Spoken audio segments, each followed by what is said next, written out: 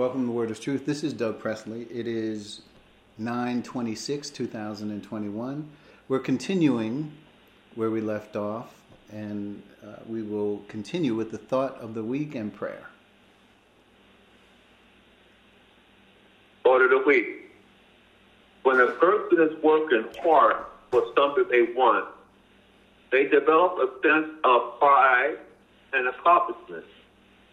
Then they feel a sense of entitlement because they think they have labored and now have earned it.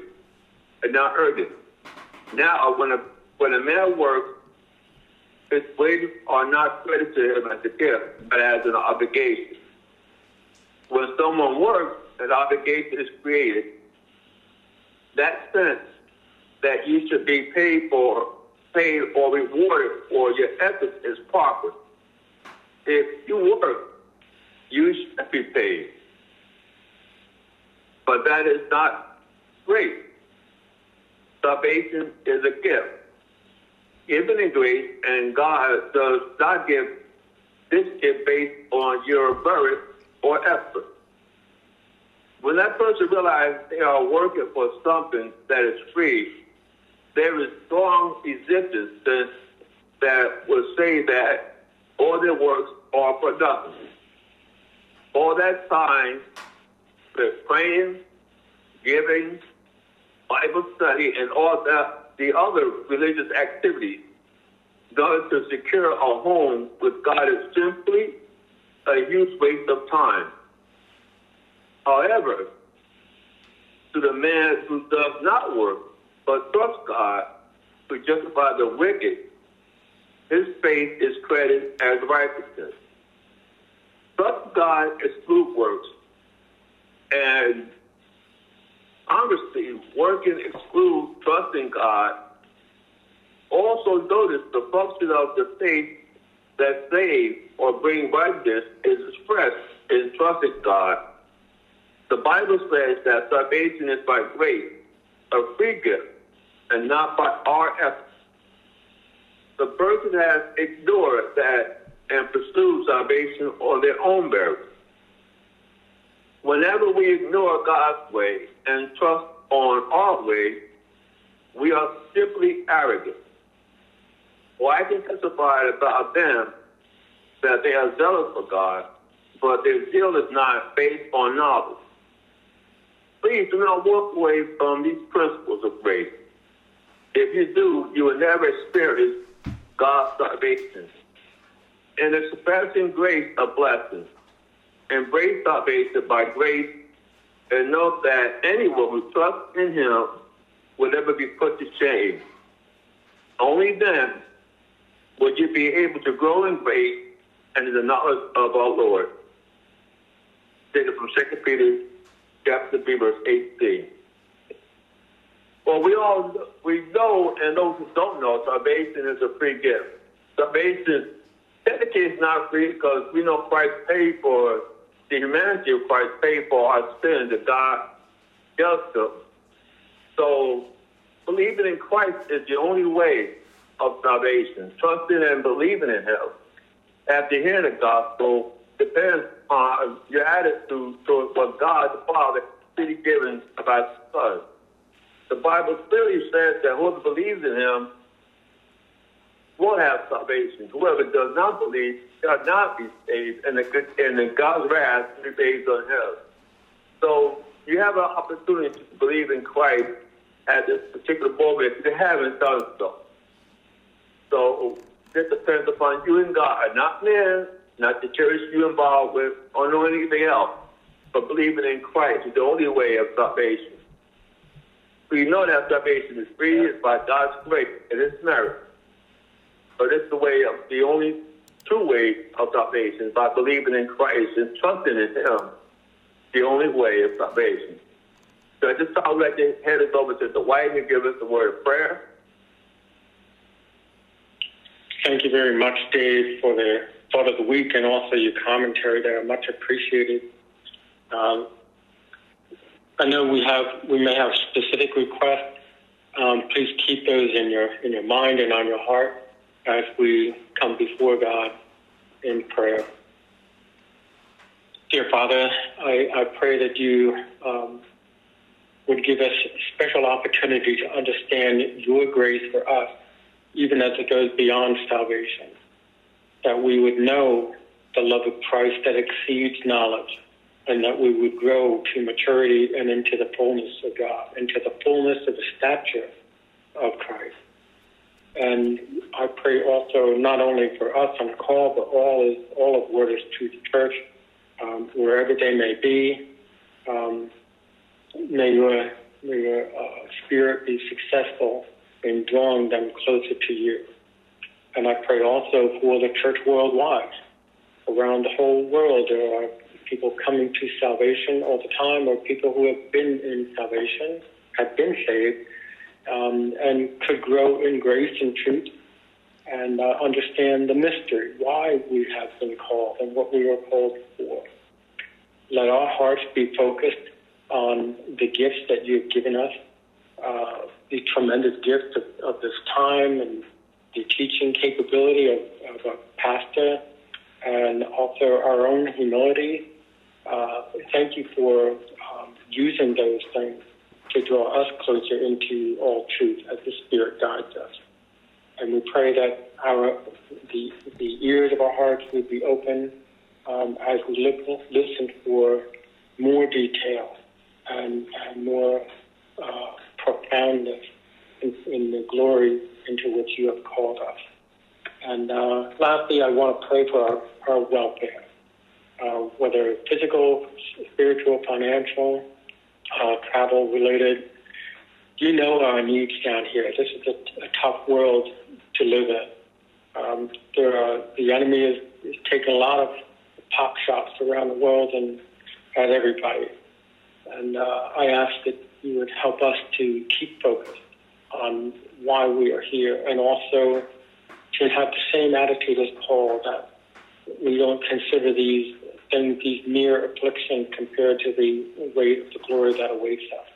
And let us focus on Christ and things that are above. In Jesus' name I pray. Amen, Dwight. All right. We are going to continue.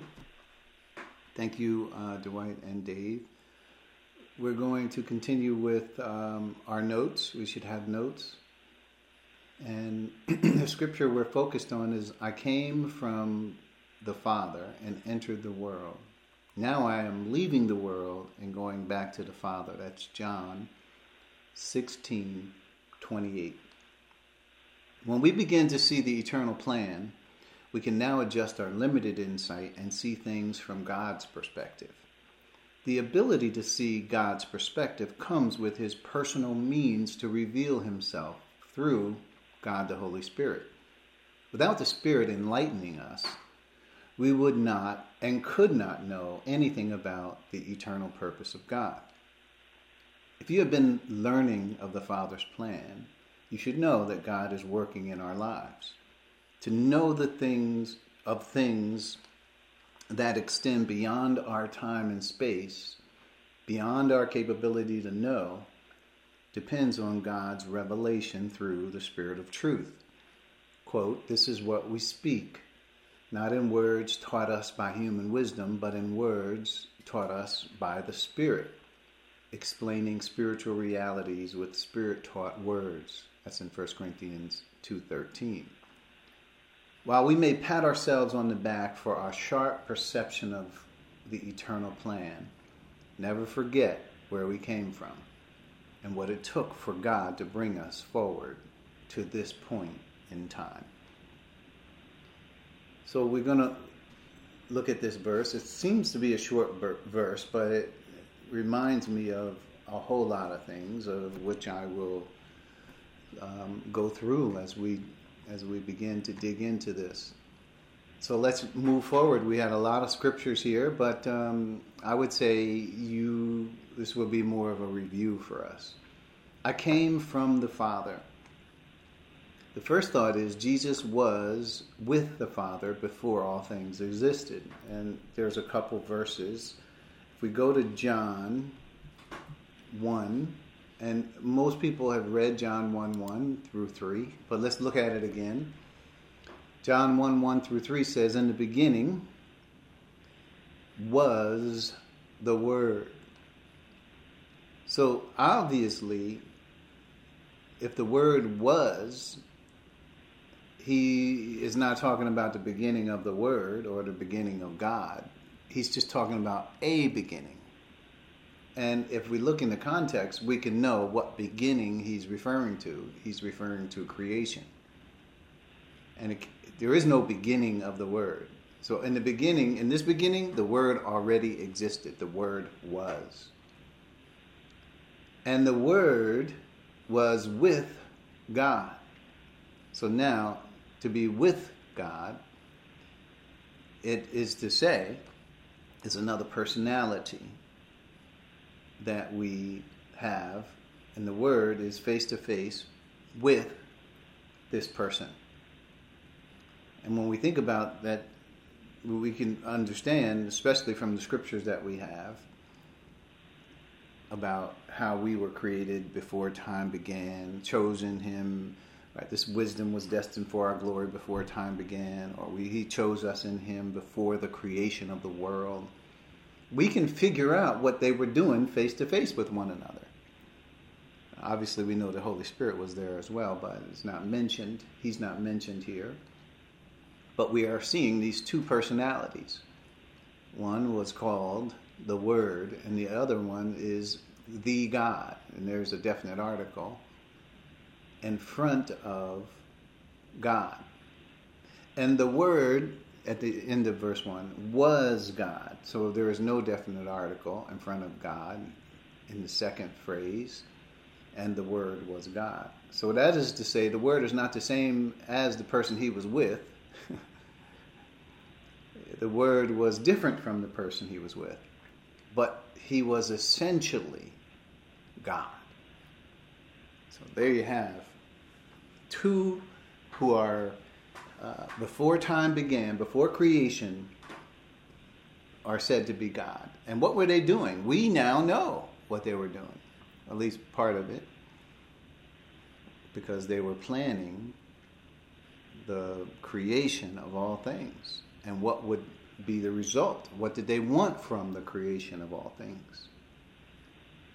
So John 1:1, without understanding it, you can read it pretty simply, but when you understand some of the things that we have been given by the Spirit of truth, it's pretty deep, isn't it? Point number 2, or verse number 2. He was with God in the beginning.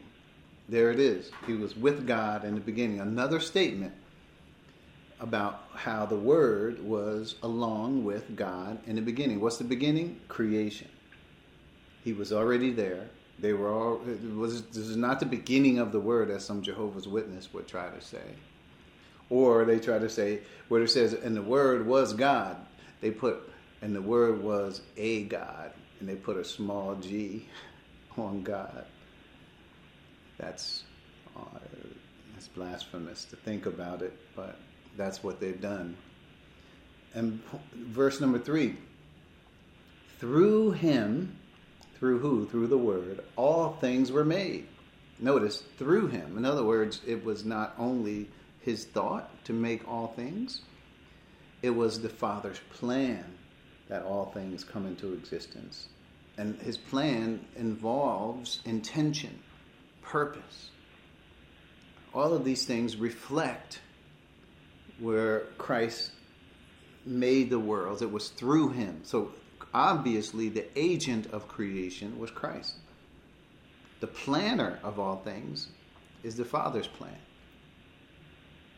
So through him, all things were made. I love this statement because you can't get around it. There's nothing you can do to get around this statement. Without him, and who's him? Christ. Nothing was made that has been made. So everything that was created came through Christ. And if it didn't come that way, then it wasn't part of creation. You can't even... Christ didn't create himself. He couldn't have. He created all things. All things don't include his person. And then there's Colossians 1 And if you didn't know the creation scriptures, you do now. Colossians 1:15 through 17 or so. The Son is the image of the invisible God. Wow. The firstborn over all creation. So the Son is the image of the invisible God. That term is to say that Christ is the visible of the invisible. The manifestation of Christ in when we saw him, where it says the Word became flesh and made his dwelling among us, we saw his glory and so forth. That's in John 1. Well, for the Son to be the image of the invisible God is also a reference to creation. Because you couldn't know about God unless you looked at creation. So when you looked at creation, like it says, the heavens declare the glory of God, the firmament shows forth his handiwork. It says all this about creation. Because creation is a visible way of knowing and seeing who God is. Christ was the author of creation. So it points to the person of Christ. All creation, we can now see that we can look up at the stars, we can look up at the heavens, and we can see that God exists. Right? Romans 1 says it. It says, I could jump over to Romans 1 really quick, where it says it this way. For since, verse 20, 1:20, for since the creation of the world, God's invisible qualities, his eternal power and divine nature have been clearly seen, being understood from what has been made, so that people are without excuse. So notice the invisible. So when it says Christ is the image of the invisible God, that is only a creation is one side of that people don't see. Because all things were made through Christ. And it reflects on, Christ's work reflects on the invisible God. So here, we're back to Colossians 1:15. So just looking at that one verse, the Son is the image of the invisible God. The firstborn over all creation. And what firstborn here means preeminent one over all creation. Christ was never born. Not when it came to creation. Like the Jehovah's Witnesses, again, have done harm to this verse. Hopefully you don't have to deal with that, but one day you might. Anyway, the firstborn over all creation. Christ is the preeminent one. Why is that? Because he's the creator. That's why. Verse 16, for in him all things were created. Now, you get to this. So Christ created. He's the creator. And so God executed creation through Christ. And then what do we mean all things? For in him all things were created. Things in heaven and on earth, visible and invisible, whether thrones or powers or rulers or authorities. All things have been created through him. And these last three words, and for him. These words speak of the Father's eternal purpose. Because the Father invested everything in the person of Christ. And so it is for him. Right? That because this is the Father's eternal purpose to bring many sons into glory. And those sons would be conformed to the very image of his Son, Christ. So then it goes on to say, he is before all things. In other words, he's not part of all things. He's before. He came, but he was before all things, and in him all things hold together. All creation is bound up in this one, the person of God. And we're talking about God the Son. God the Son, the title doesn't make him less than God the Father. Because when we read in Philippians, it says he did not consider equality with God something to be held on to or grasped, like clung to. Because he allowed himself to take the role where he would be submissive to the Father in order to accomplish the Father's purposes. So the Son, the Father, Son, and the Spirit, all those roles are designations for the Father's plan. But equally, they are all God. And they all present to us the plan that is to be rolled out in this way. And I could continue, he's the head of the body of the church. He is the beginning of the firstborn from among the dead, so that in everything he might have the supremacy. So back to our notes. I know we're kind of straying. So that was the first point, that Jesus was with the Father before all things existed. There's a lot more that could be said about those verses, and we'll get to that. Point B. Yes, Jesus is a human being born into our world in the same way we were. So in John 1:14, when he's talking about he came from the Father, he's not talking about his preeminence as creation. He's talking about when he came as a human being. And John 1:14 says that. Says we've already, these are one of the verses that is commonly known. Here it is, John 1:14. The Word became flesh and made his dwelling among us. We have seen his glory, the glory of the one and only Son, who came from the Father. There it is, where Jesus said, I came from the Father, full of grace and truth. So when we think about this, you could say, well, how did he come from the Father? Well, the Gospels have the narrative. How Mary became pregnant, how she was told Joseph had to go to Bethlehem because of, making sure everybody of record had to be, they had to count everybody of record for tax purposes. So they had to travel and so forth. So we know the story of how Christ came into the world. He literally was born into this world, just like we were. So there's no difference. He was a human being, just like we are. So that brings another point. So how could Christ be a human being when he pre-existed? He took on human nature. That's how.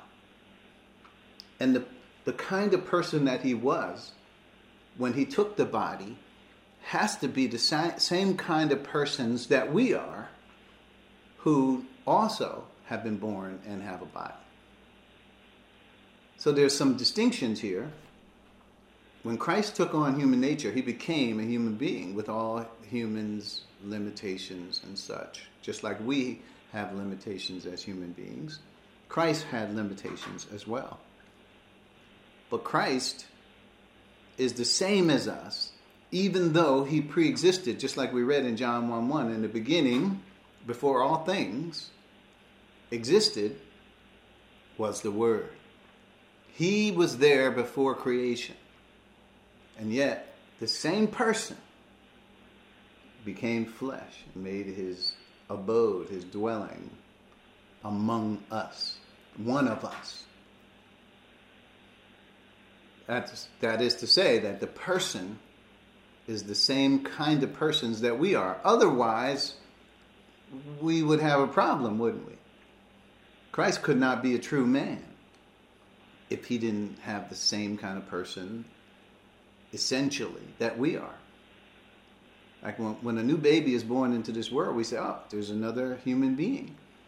When Christ was born into this world, we say, oh, there's another human being born. And he's just like us in every respect. He's a human being, just like we are. Let's continue. I think we're at, so he was a human being born into this world in the same way we were, but he is obviously more. So we know Christ has two natures. He is God, and at the same time, he is also a human being. we can't take it away. We can't take away his divine nature, otherwise he wouldn't be God. If we took one aspect of his divine nature away, he wouldn't be God. Just like if he took one aspect of his human nature away, he wouldn't be human. So he is two natures. He has two natures. One person forever. Point C. His coming from the Father speaks of more than the fact that he existed and always will as God. He can't change being God. Remember we read in Colossians, all things consist or are held together in him. In other words, he is the glue that keeps all creation going. Without Christ, all creation would just disintegrate into nothingness. Because God, the Son, holds all things together.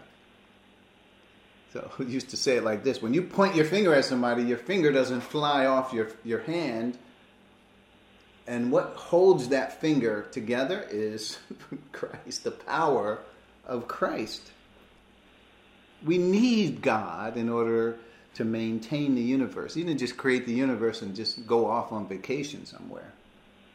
He is needed. That verse says he is needed to sustain the universe, to hold the proper order of things in the universe together. And that's a huge task. If you look out in the universe, we can't even look that far. But as far as we can see, I can tell you it's very complex. Point C. His coming from the Father speaks of more than the fact that he existed and always will as God, but it also speaks of his coming to execute the Father's eternal purpose. That's what Christ is saying. When he says, I came from the Father, he's not just saying, well, I'm just telling you what my location was, and now here it is. I'm here in the world. What he's saying in saying this is, I came to do the Father's will. I came to execute the Father's plan, his eternal purpose. Because right after this phrase, he's saying, I came from the Father, entered the world, but I'm leaving the world and going back to the Father, meaning I've completed the task that the Father has given me. That's how we have to understand what Christ's words, I came from the Father. Why? We could ask. Because the Father planned that there would be some things that Christ would accomplish. And that's important for us to know. It's his coming to execute the Father's eternal purpose. It wasn't just, I'm just here. Point D, Jesus did not just come, he was sent by the Father. So, again, it's according to a plan. If someone sends you somewhere, you have to wonder why. Even though it's not all spelled out for us right here, you have to know that there's a plan involved. There's something that that person who sent you has for you to do at your destination. And so it is with Christ. John 6:28 through 33. So 6:28 through 33. They asked him, what must we do to do the works God requires? Now, remember, this is where Jesus multiplied the fishes and the loaves, and everybody had their fill. I'm sure everybody ate well that day. But the next day, they were hungry again, and they wanted another miracle so that they could eat again. So verse 27 says, do not work for food that spoils, but for food that endures to eternal life. So now Jesus had fed them. Now he's getting ready to give them the gospel. That's what he's trying to do, but their minds are focused on other things, which the Son of Man will give you, for on him God the Father has placed his seal of approval. That's verse 27, 6:27. 28 says, they asked him, what must we do to do the works God requires? Well, this is... Christ sums it up by saying, the work of God is this, to believe in the one he has sent. That's what you got to do. Believing is not a work. How did the Jews respond? So they asked him, what sign then will you give us that we may see it and believe you. What will you do? Now remember, just remember, this is where I would have lost it. I would have smoked all of them. I would have just said, forget it. You guys are dull. I'm not going to put up with you anymore. And lightning should have come from heaven and zapped them all. Because what were they just doing? They were coming to ask Christ for another sign because they just ate up all the food. They ate all they wanted. Remember, after they collected, it was 12 baskets of food left after Jesus made the miracle. So then they came and wanted him to do another miracle. When Christ told them who he was, they said, what sign will you show us? I said, you know what? I'm going to show you a sign. I got a sign for you. I'm going to turn you all into bread. I would have lost it, but thank God we can continue the narrative. Jesus did not lose it. Let's see what he said. Anyway. Then they asked him, what must we do to do the works God requires? Jesus said, the work of God is this, believe in the one he has sent. Verse 30, so they asked him, what sign then will you give that we may see it and believe you? What will you do? Our ancestors ate the manna in the wilderness, as it is written, he gave them bread from heaven to eat. I'm glad they're quoting scripture. Jesus says to them, very truly I tell you, it is not Moses who gave you the bread from heaven, but it is my Father who gives you the true bread from heaven. Remember, he's sent by the Father. For the bread of God is the bread that comes down from heaven and gives life to the world. So this is the same thing we're talking about. Jesus is saying, I came from the Father. Notice, he's fully aware of why he came. These people he's talking to are not. So this is what they say in verse 31. Sir, they said, always give us this bread. They are totally ignorant of what Christ is saying. What are you talking about? They're talking about literal food. Then Jesus declared, me, not the bread I created from the fishes and the loaves. Me, I am the bread of life. Whoever comes to me will never go hungry, and whoever believes in me will never be thirsty. This can only mean salvation. And you can have salvation by believing, just like Christ told him earlier, in the one he has sent. So, problem, these people didn't understand. Verse 36, but as I told you, before we go there, just notice the permanence of salvation once you get it. You will never be thirsty and never go hungry. You won't have to. Salvation is completely satisfied once a person receives it. Never hungry, never thirsty. But as I told you, verse 36, you have seen me and you still do not believe. All those, so we're going to continue with the thought of this, but I think you have the idea of where Jesus is trying to tell them he was sent by the Father. So back to our notes. Point number 2 in our notes says, and so the phrase is, I came from the Father and entered the world. So there's a scripture that should be quoted. It is in 1 Timothy 3:16. You don't have to turn to it because I quoted it right here for you in the notes. And this is what it says. Beyond all question, the mystery from which true godliness springs is great. So think about that one phrase right there. It's beyond all question means you cannot, there's nothing more to be said. This satisfies it completely. And here it is. The mystery from which true godliness springs is great. Now, what are we talking about?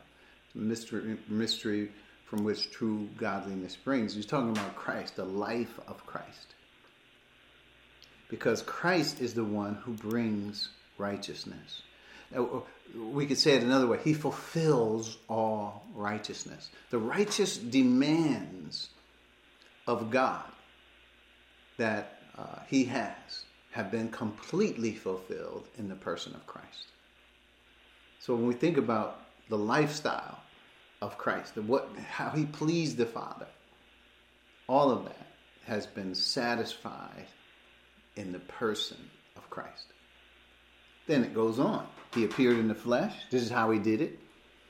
He was vindicated by the Spirit, was seen by angels, was preached among the nations, was believed on in the world, and was taken up in glory. This is a constant refrain that they repeated. It's like a song. It's 1 Timothy 3:16. It's about our Lord, Jesus Christ. And I don't know how you can read this and walk away thinking that there's any sufficiency in any other means or any other person given among men whereby we must be saved. Point B of "and entered the world." How can the eternal God enter time and the human race? How did he do it? What's the answer to that? It's called the incarnation. So we're going to review Hebrews 10:5 through 10. Now we got to turn to Hebrews. Let's go there. Hebrews chapter 10:5 through 10. How did this happen? How could the eternal God, who existed before all things, for all eternity, he always existed, how could he enter our time and space? Here it is, Hebrews 10:5. Therefore, when Christ came into the world, there it is, right there, the first phrase, when he came into the world, he said, well, we know how he came into the world, right? We read it in the Gospels, the beginning, right? We talked about the story of how the angel hovered over Mary and she became pregnant. And then Christ was born just like any other human being. So therefore, when Christ came into the world, he said, who said? He, Christ, said he could talk before he came into the world. Before he was a baby in Bethlehem. He was obviously with the Father, remember? Therefore, when Christ came into the world, he said, sacrifice and offerings you did not desire, but a body you prepared for me.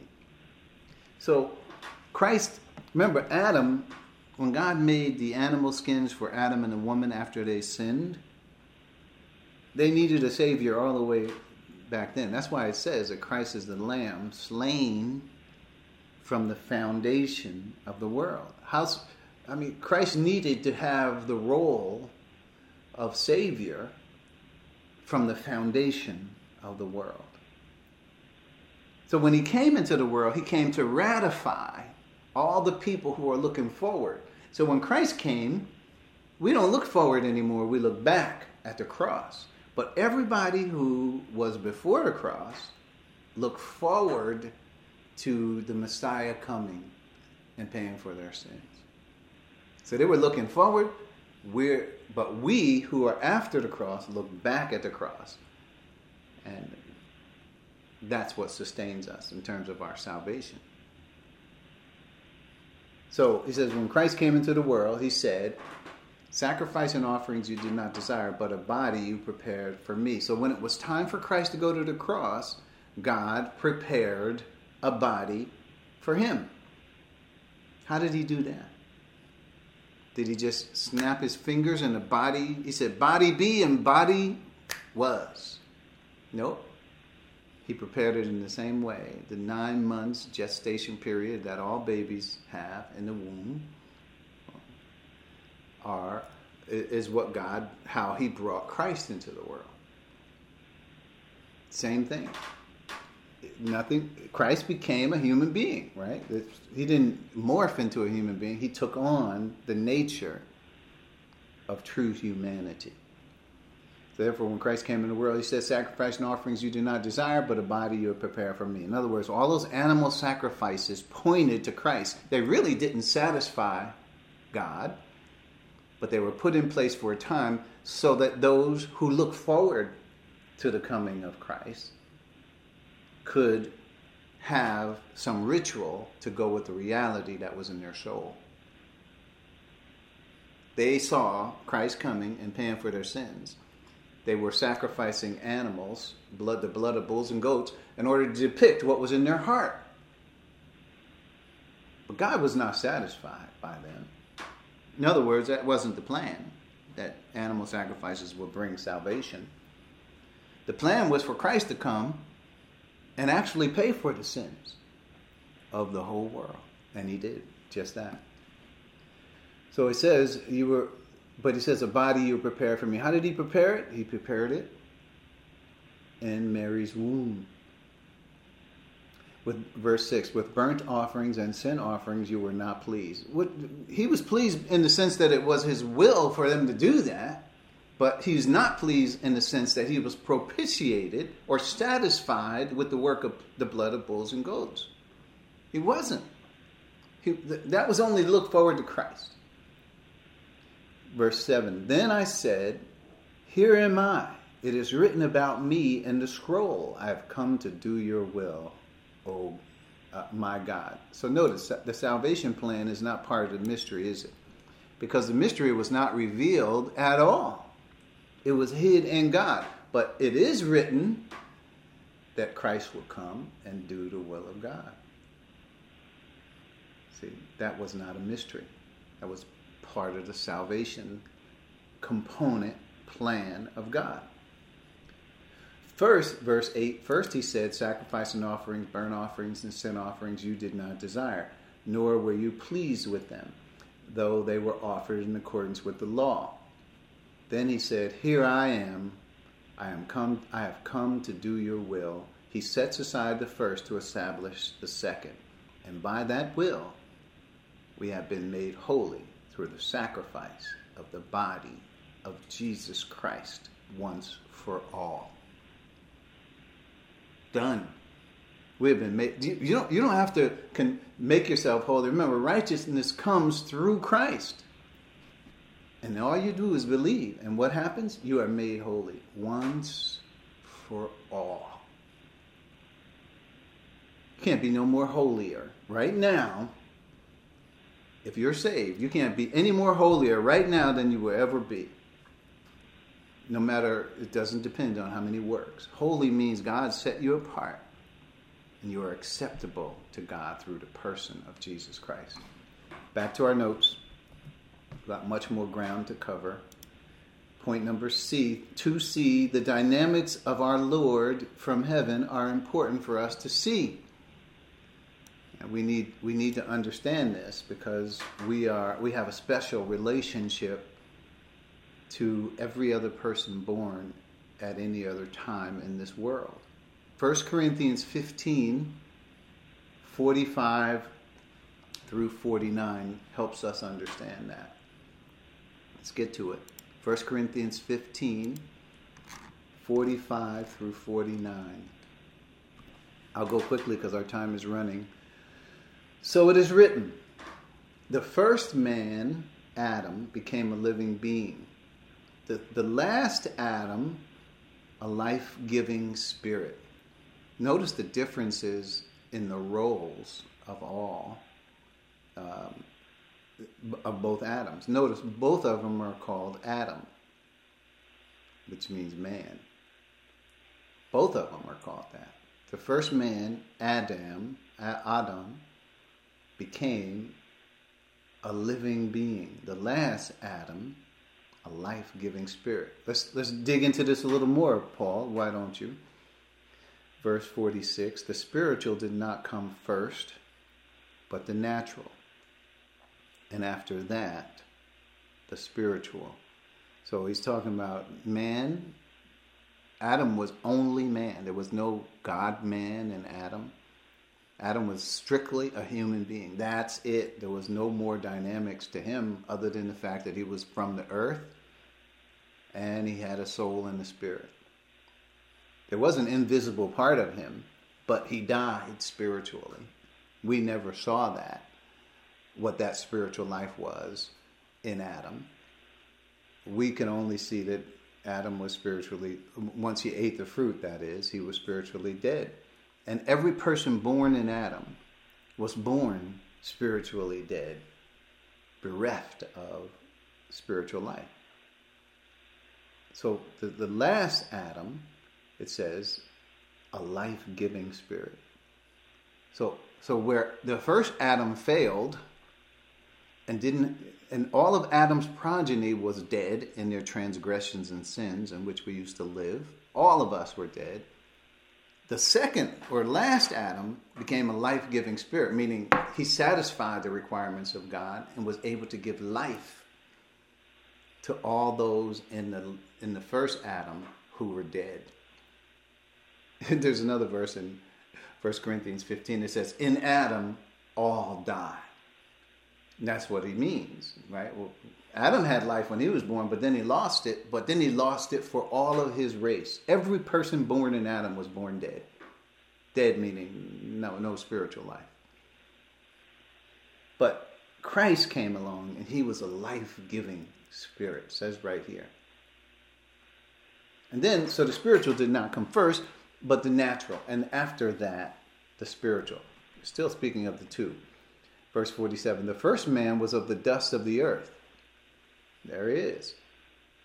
When God created Adam, he created him on the spot right there. And then he imputed the life that he had created to the body that was laying there, that he had formed out of the dust.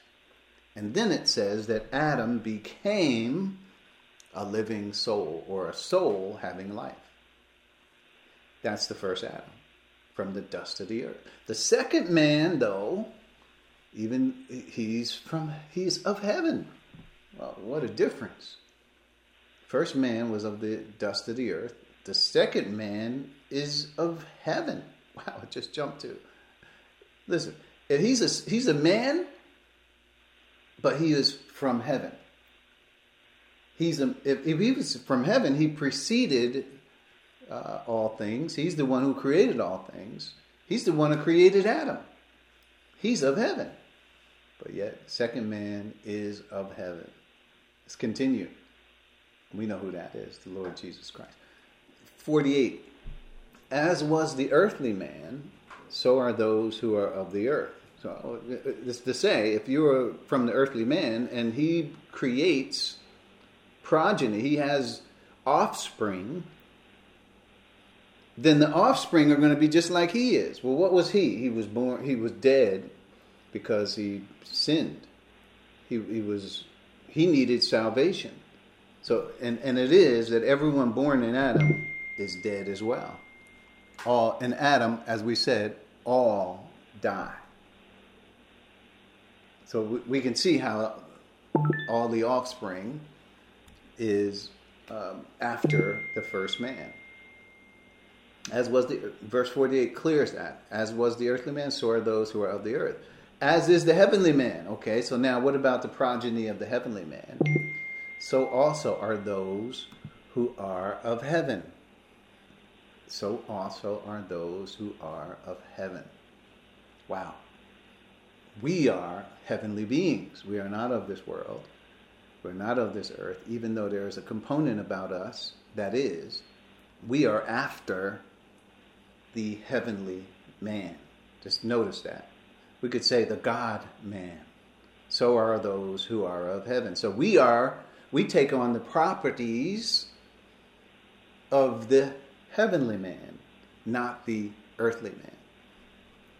And here, verse 49, and just as we are born the image of the earthly man, so we look just like the earthly man, so shall we bear the image of the heavenly man.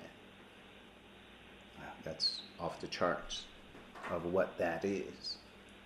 Wow. Everything that extends from the heavenly man, the God man, is a part of who we are because we're just like him. back to our notes. Much more could be said there as well. That's the dynamics of our Lord from heaven. They're important for us to see. Point D, Christ entering the world was according to the plan. This is point D. According to the plan to take back the scepter from Satan. Here's the things that he came to do. I think I summarized them all in point D. I meant to break these out a different way, but let's just say them. 3 things happened. So Christ entering the world was according to the plan to take back the scepter from Satan. That's Colossians 2:15, where it talks about how Christ defeated Satan and his evil angels, principalities and powers. He defeated them, triumphed over them by the cross. So Christ, one aspect of it is that Satan gained rulership of this world, and it also calls him the God or a prince of this world. Christ gained that back. He will take Satan out when he comes in the second coming, and he will throw him in the abyss. He will rule this world, as it says, with a rod of iron. Christ will come and take the reins of this world from Satan, and he will rule this world. So Christ came to do that, to win. He did win.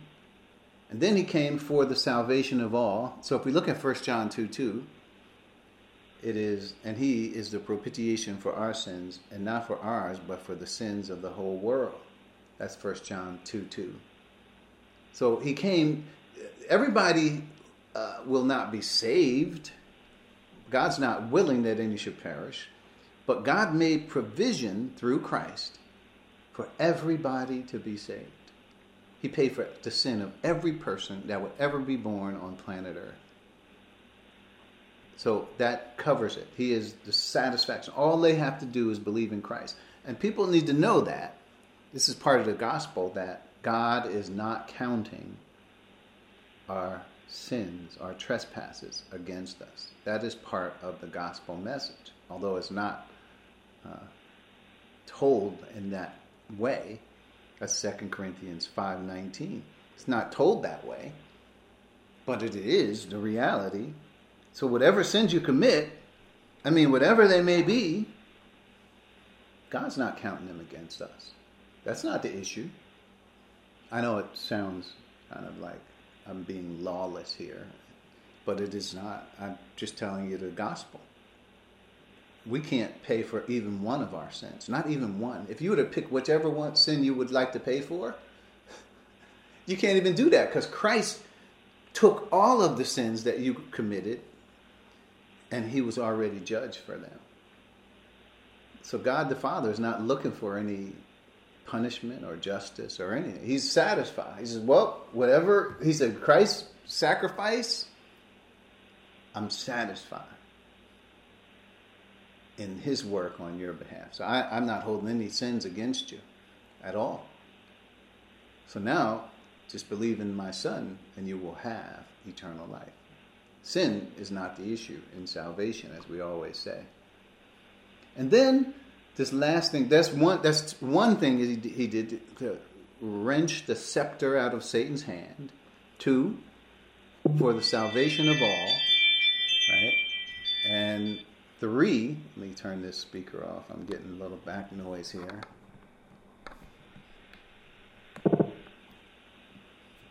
Stand by. There. So for the salvation of all mankind, right? That's 2. And we already talked about that, 1 John 2. It didn't mean that all mankind will be saved, but whosoever will, let him come. And then 3, and to bring many sons into glory. This is Romans 8:29, where it talks about, I'll just turn to it real quick. Romans, this is the 3rd thing Christ's coming does. It says here, for those God foreknew. This is a word that speaks of before time began, before creation of all things. We were foreknown. He also predestined. Another word that is before creation began. This is God. Remember, in the beginning was the Word, and the Word was with God. Well, this is what they were talking about. He predestined, right? He also predestined to be conformed to the image of his Son, that he might be the firstborn among many brothers and sisters. So Christ is our Lord. That's what that is to say. He has the preeminence, even though we're born again in him, and we're predestined to be conformed to his very image. That's what it means to be in Christ, that he might be the firstborn among many brothers and sisters. Doesn't matter whether you're male or female. And those he predestined, he also called. Those he called, he also justified.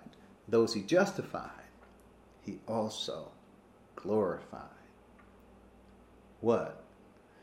This is going back to before time began, before creation, all the way to the end of human history. And these two verses are summed up. Everything, right, that pertains to all things, to us, and for God's eternal purpose. So back to our notes. Oh, and Hebrews 2:10, well, that is the verse that talks about bringing many sons to glory.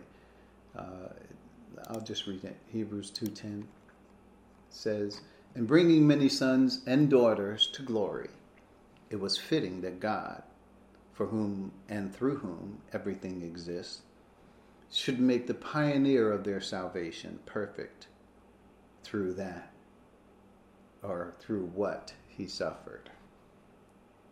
We have covered some of these verses already. This is why I say some of this would be sort of like a review for us. But it should be ever in your mind. You should never not know these things. Okay, and then we're going to point number 3. Point number 3 is, now I am leaving the world and going back to the Father. So we'll quickly go over these points. Jesus is speaking of his entire mission, summed up. After dealing with the death, burial, and resurrection, he will go back to the Father. Acts 1:9. How did he leave here? If we go to Acts 1:9, we see it right there. I'll read it.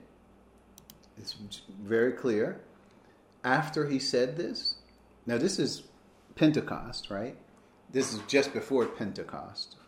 He was with the disciples for 40 days. And then 10 days he told them to wait. And that was after his crucifixion, or Passover. He died on Passover. The preparation, that is. And then 50 days later is Pentecost. So that's why we call it Pentecost. But it was also the coming of the Spirit. So this is, after he said this, he was taken up before their very eyes, and a cloud hid him from their sight. So he went up, so he just kept going up, and he went up so high that the clouds, all they could see was clouds. They couldn't see him anymore. He had gone into space, and then he had ascended to the third heaven. So that's how he left here when he says, and leaving the world and going back to the Father. That's where he was going, back to the Father. Point B, this is initially why the disciples were emotionally upset, because he was leaving. That was the whole point of the discourse. If you go back to John 14:1 and 2, John 16:7, you know John 14:1 and 2. So we already know this. Don't let your hearts be troubled, 14:1. You believe in God, believe also in me. My Father's house has many rooms. If it were not so, would I have told you that I am going to prepare a place for you? Think about it. Use your logic. And if I go to prepare a place for you, I will come back and take you to be with me, that you also may be where I am. So, and then 16:7. 16:7 says, but very truly I tell you, it is for your good that I am going away. Unless I go away, the advocate, that's the Holy Spirit, will not come to you. But if I go, I will send him to you. So what happened? Christ ascended. 10 days later, he sent the Spirit at Pentecost. And you can read all about it as well. So, point C, Jesus is going back to the Father because his mission on earth is done. Now, the Spirit of truth would come, just as he has been promising. We just covered that. Point D. What is Jesus doing now? What's happening? And here's what the verse says. Christ Jesus, who died, more than that, who was raised to life, that's resurrection, is seated at the right hand of God. He ascended, and that's where when he ascended, he sat down at the right hand of God. The right hand means the place of highest honor, right? Because he conquered, he did all those things we talked about, and is also interceding for us. So there's more work he's doing while he is seated in heavenly places at the right hand of God. He is interceding on our behalf. He's also, so we already know also, because he already said earlier that the Holy Spirit also intercedes for us with groans which cannot be uttered or spoken. So Christ also he's in heaven right now interceding for us. He's gone back to the Father. He didn't just say, well, I'm home. I'm going to my room and I'm tired. I'm going to sit down. No, he's gone back to work interceding for us. So there's, and that's clear, but there's also clear statements of Jesus to help us understand. This is point E, to help us understand his and our future. So I put these verses together. Hopefully, there's 10 of them. I can go through them very quick, but I won't turn to everything. I'll just quote it as I know it. So first thing, Jesus said he was going to the Father to prepare a place for us. And he says, if that were not so, would I have told you I am going there to prepare a place for you? Notice, to prepare a place for us. If there was already a place for us, he wouldn't have to prepare it. The fact is that we belong there now. This place is our home. This is where we belong now. This is a place for us. And that's where we are now, heavenly beings. Remember, we're talking about the man from heaven, the one from heaven. We belong there. Right? It would be one thing if he said, well, I'm carving out some land for you on the earth. Because, yeah, Israel has that land, but now here's some land that I'm granting you on the earth. No, that's not what he said. He said, for us, there's a place, but it's in the third heaven. That's where we belong. So much more we could say about that. Let's talk about it in Q&A. Point 2, we know that as long as we are at home in the body, this is the quote, as long as we are at home in the body, we are away from the Lord. So the Lord, where's the Lord? He's in heaven. He's at the Father's house. He's preparing a place for us. That's 2 Corinthians 5:6 that says that. Point number 3. But when we go through death, in other words, we call it passing away. We don't, or falling asleep. These are terms Christians use for physical death. When the body cannot sustain you on earth any longer, your soul and spirit leave the body along with your consciousness, and we are said to be, quote, at home with the Lord. That's 2 Corinthians 5:8. To be away from the body is to be at home with the Lord. Well, we know what the Lord is, and we know what he's doing there. That was point 3. That what happens when we die. Point 4. Then, when we get our resurrection bodies, right? This is another time, God will bring with Jesus those who have fallen asleep in him. That's 1 Thessalonians 4:14. So now we know that people who do pass away in death, they're home with the Lord. Wow. And then here's another way to say it. God will bring with Jesus those who have fallen asleep in him. Now, fallen asleep doesn't mean they don't have consciousness. It means their bodies don't. If you look at a person who has died, it looks just like they are asleep. They're really gone, though. They're not there. The body slumps down and looks like it's sleeping. So it's just a metaphor for, what happens when Christians leave. But really, it looks the same when unbelievers leave, because their souls go somewhere too. They're not there. So this is what it says. God will bring with Jesus, so they're already with him, those who have fallen asleep. They're in heaven, right? Because he says to be absent from the body and be away from the body is to be at home with the Lord. Well, that means they had the soul and the spirit. The body slumped down on the earth, sleeping. The soul and spirit go to be present with the Lord. So that's point 3, right? That's 4. 4 we already talked about. God will bring with Jesus those who have fallen asleep in him. So they're in heaven. When God comes back and he leaves, he will bring with him those who have fallen asleep. 5.5, the order. Here's how it is. According to the Lord's own word, we tell you that we who are still alive, who are left until the coming of the Lord, that means people who haven't fallen asleep, still alive, right? They still are in their physical bodies, will certainly not precede those who have fallen asleep. So those who have fallen asleep means death, they've died. But the people who haven't died aren't going to go get their resurrection bodies before those who have fallen asleep. Well, how will it be? Point 6. For the Lord himself will come down from heaven with a loud command, and with the voice of the archangel, and with the trumpet call of God, and the dead in Christ, their bodies are dead, because he already brought them with him. Right? Now he's uniting them with these bodies. Right? He's going to raise these bodies. The dead in Christ will rise first. So get that.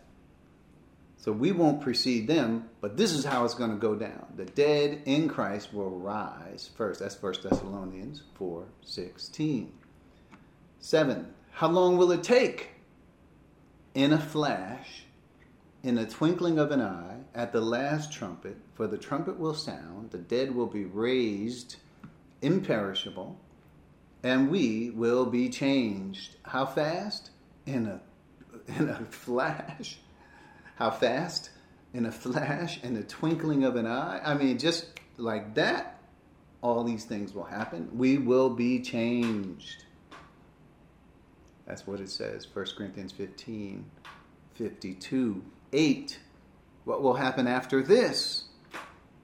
Quote, after that, we who are still alive and left will be caught up together with them in the clouds to meet the Lord in the air. So that word caught up is where we get the word rapture. It means to be caught up, to be snatched up, to be lifted up, caught up together with them. Who's them?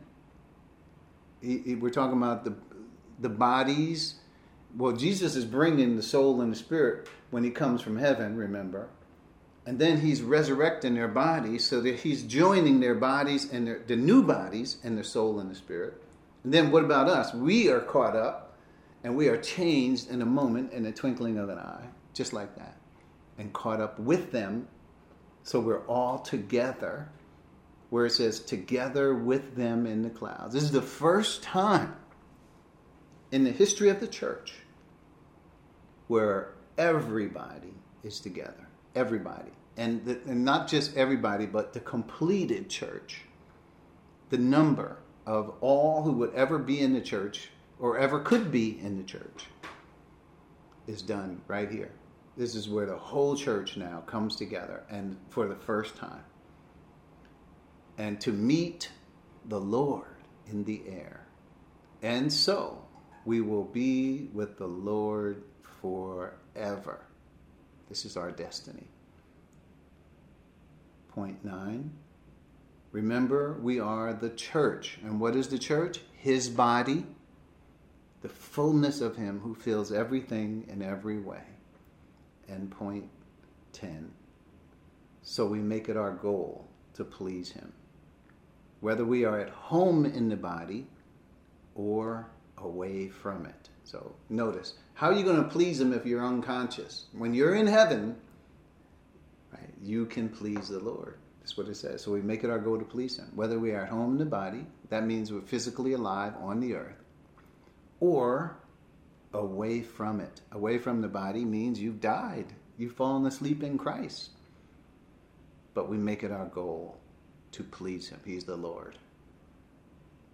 We will have to stop at this point, but we will continue with this context next week. There's just a few more verses to go, but it is surely interesting. Let's bow our heads as we close. Thank you, Father, for this glorious truth that we have, and that has been so clearly elucidated in the pages of Scripture. We thank you for not only the wisdom that is here, but just the knowledge of the completedness of it all that we have. Thank you, Father, for providing and preserving your word.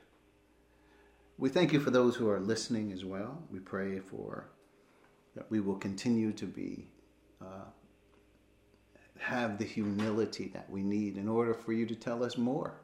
And we can continue to learn about you, and not only about you, but what you have made of us as those who are in the church, the dynamics of our spiritual life. And we pray for wisdom to be able to navigate this world that we're in at this time. So, Father, we pray for those in the church, wherever word is truth, wherever they may be. But we also pray for those who have this mind, wherever they are in the world, that all of us may get to this place where we are all together as one. It's in Christ's name that we pray these things.